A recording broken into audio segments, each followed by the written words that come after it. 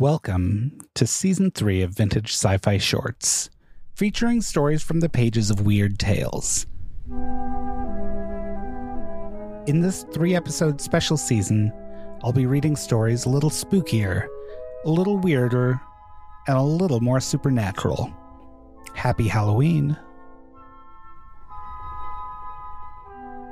Today's episode features The Album, a story by Amelia Reynolds Long. It was first published in the December 1936 issue of Weird Tales. The story of a strange and direful doom that lurked within the pages of an old book, bound in human skin.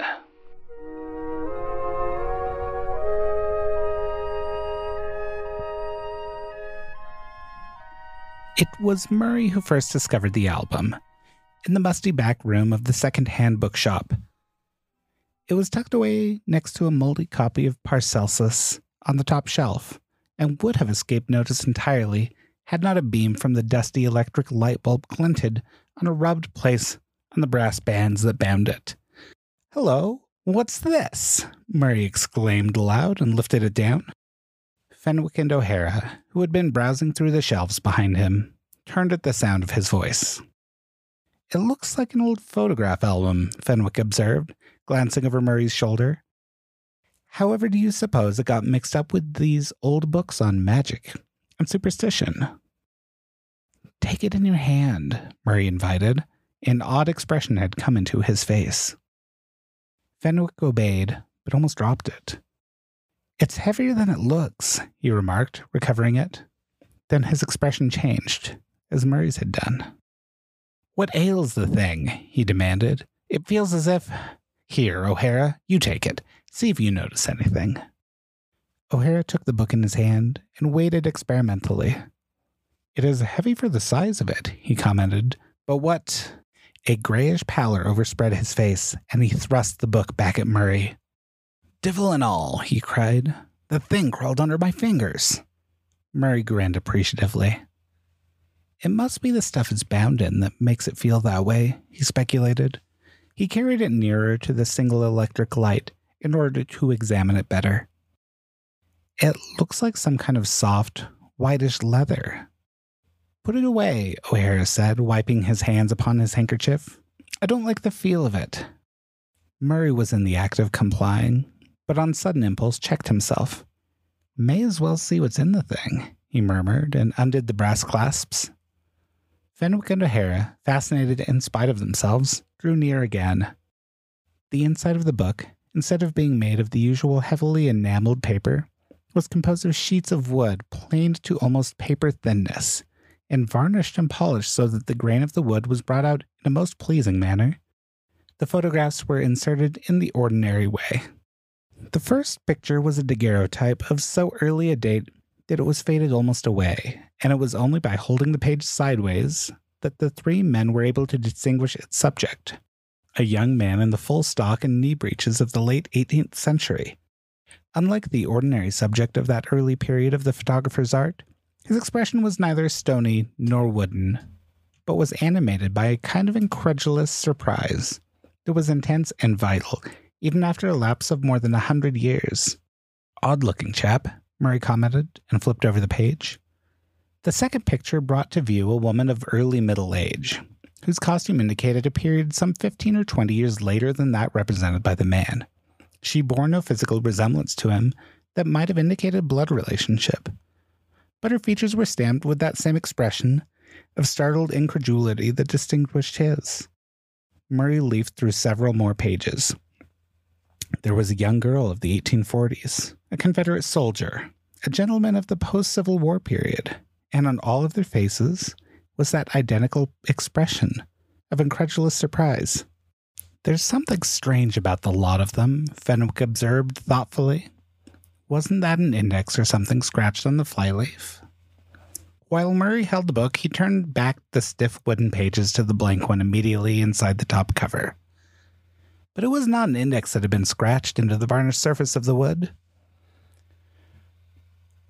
"To whosoever may open this book," Murray read aloud, "be it set down here as a warning to you, sir or madam, that ye open this book at no point beyond that whereat is placed the red ribbon bookmark. Better still were it should ye throw the entire book unopened into the flames. But this I cannot hope that ye will do, being unable to accomplish it myself. But I do most earnestly adjure that you look no place beyond the red ribbon, lest ye lose yourselves to this world, body, and soul, for it is a veritable tomb for the living. The message was unsigned. Murray glanced at his two companions. "Shall we?" he inquired, fingering the wisp of faded red ribbon that dangled from the middle of the volume before the picture of a World War soldier. Fenwick was about to nod assent. Then a quizzical expression appeared about the corners of his mouth. "Wait a bit," he counseled. "Let's buy the thing and take it along. Then we'll all meet somewhere tonight and open it at 12 o'clock. We'll make a real ceremony of it and defy the curse." Murray's eyes lighted up with enthusiasm. "Excellent," he exclaimed. "And since I discovered the book, we'll meet at my diggings. But see to it that you're both there by midnight, for I won't wait." O'Hara looked doubtful, but said nothing.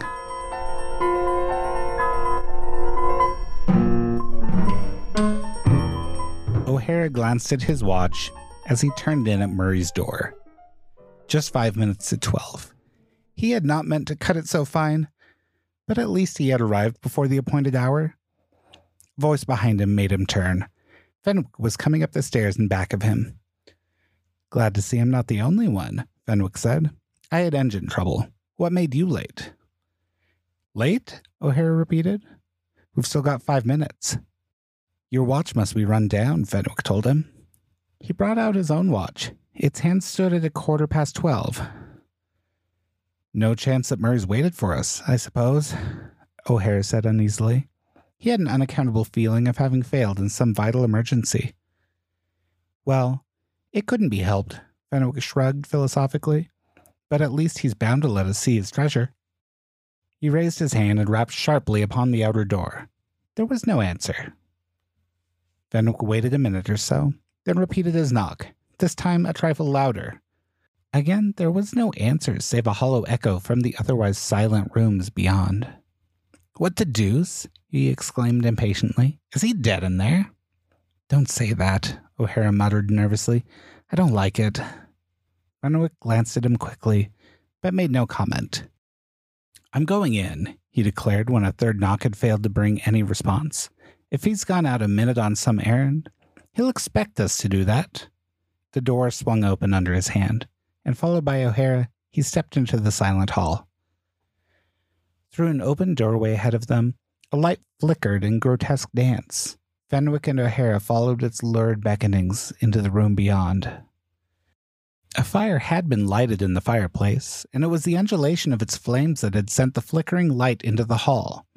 The large reading lamp upon the library table had not been lighted, for the fire furnished sufficient illumination for ordinary purposes, although it left the corners of the large room filled with hanging masses of shadow, like great bats clinging by their claws to the blackened wainscot. There was about the place an air of almost sentient expectancy, as though its regular occupant had quitted it only a minute before, and would return any instant. Fenwick and O'Hara seated themselves in the deep armchairs on either side of the fireplace to await the return of their missing host. But 5 minutes lengthened into 10, and 10 into 20, and he did not appear. When a half hour had passed, O'Hara rose and began to pace the floor restlessly, pausing occasionally to pick up and examine some object on one of the small stands scattered about the room. The glint of metal attracted his attention, and he stopped to investigate. It was the gleam of the firelight upon the brass clasps of the album, lying unwrapped upon the library table. O'Hara put out his hand tentatively, and although the touch of that whitish, leather-like substance revolted him, half opened the top cover. His eyes turned inquiringly to Fenwick's.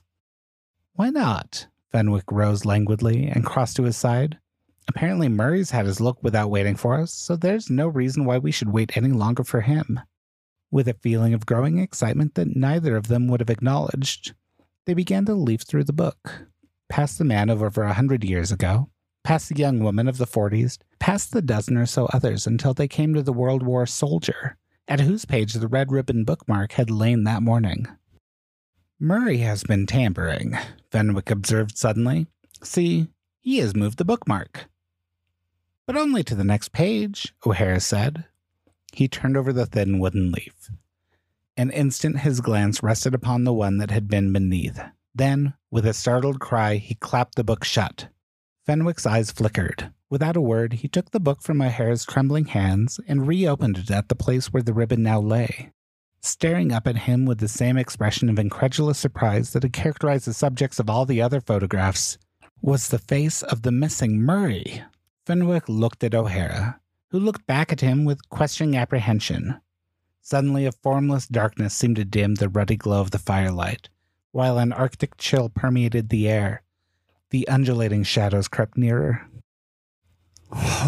Let's get out of here, O'Hara muttered thickly and started toward the door. Fenwick followed.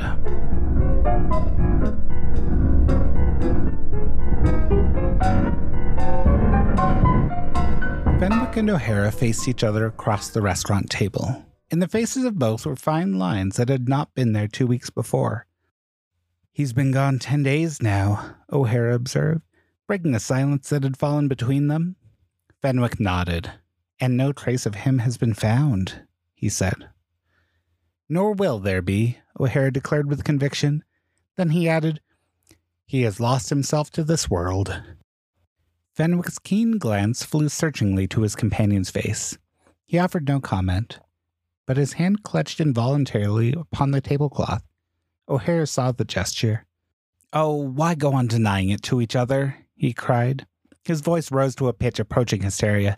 The book got Murray, we both know it did, and it will get us too unless we destroy it. Steady, old man, Fenwick counseled, but his own voice was tight under its calm. If it's finding Murray's picture in the album that's worrying you, put your mind at rest. Placing it there was just one more of his silly ideas of humor. He left us alone with the mysterious volume in order to work our curiosity to fever pitch. Then, when we couldn't resist the temptation any longer, we opened it, to find his photograph on the forbidden page, just as he'd intended that we should. Why, at this very moment, he is probably... It was no joke, O'Hara interrupted. He was speaking rapidly, almost incoherently. If it had been, he'd have come back long ago. He'd never let it go so far. But he hasn't come back because he can't come back. I tell you, the book got him. Fenwick was silent for several minutes. When he finally spoke, it was with a kind of grim decision. Very well, he said. If you feel that way about it, we'll get the book and destroy it. Meet me at Murray's place at 10 o'clock tonight.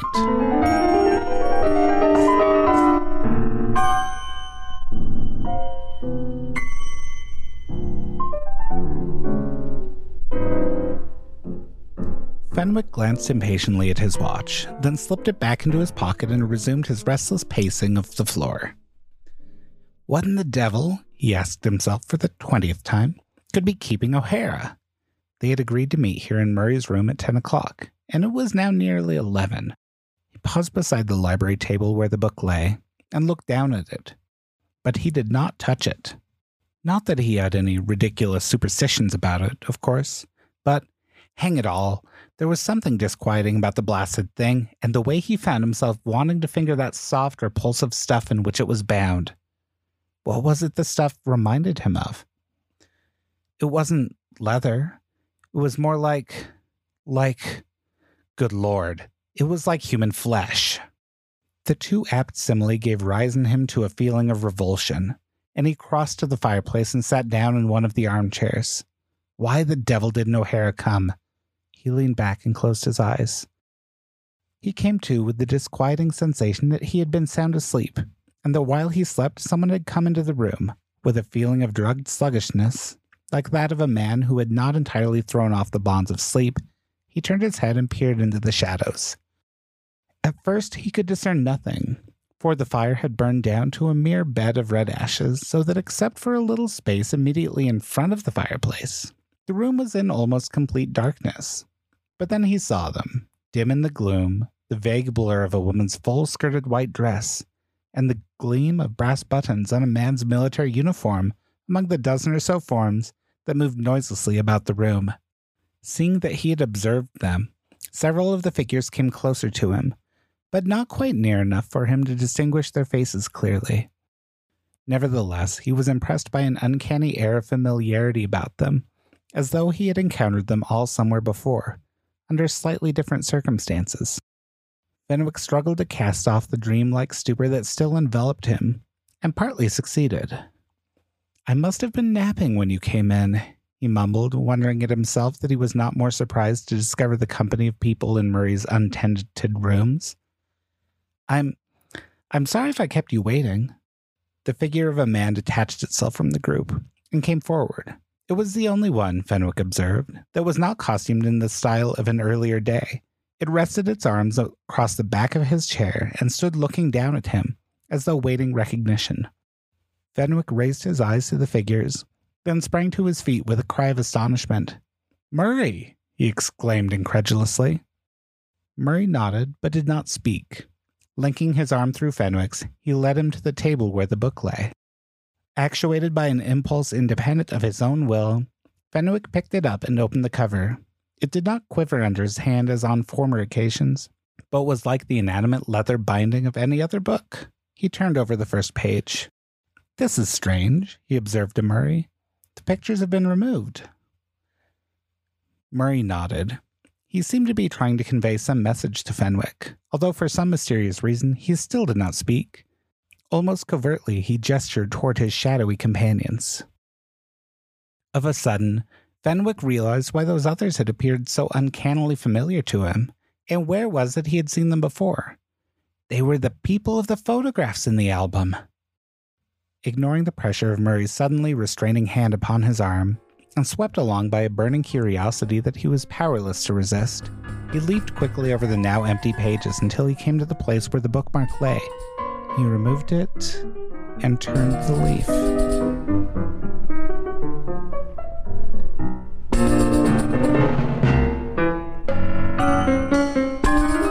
O'Hara stood perplexedly in the middle of Murray's empty living room. When that slight accident to his taxi delayed him over an hour, he had been positive that Fenwick would arrive at the rendezvous ahead of him. Yet he found the place empty. But perhaps Fenwick had arrived and had gone out to look for him. The room had that unmistakable air of recent occupancy. The fire had burned itself down to a mere bed of red ashes, leaving the room almost in darkness. O'Hara crossed to the library table and switched on the reading lamp. Its light glinted upon the brass clasps of the album. Fighting down the feeling of nausea that the touch of it aroused in him, O'Hara opened its cover and turned over the first page. There was the daguerreotype of the man in the knee breeches, and beyond him, that of the middle-aged woman. Mechanically, O'Hara turned the leaves until he came to the one containing the picture of Murray. He caught his breath with a sharp hissing sound. "So," he exclaimed aloud, "Fenwick has been here, and he's moved the bookmark one page forward." A moment he hesitated. Then, his heart beating with a strange excitement, he turned over the page and glanced fearfully down. Staring up at him with that same expression of incredulous surprise that had characterized all the others was the pictured face of Fenwick.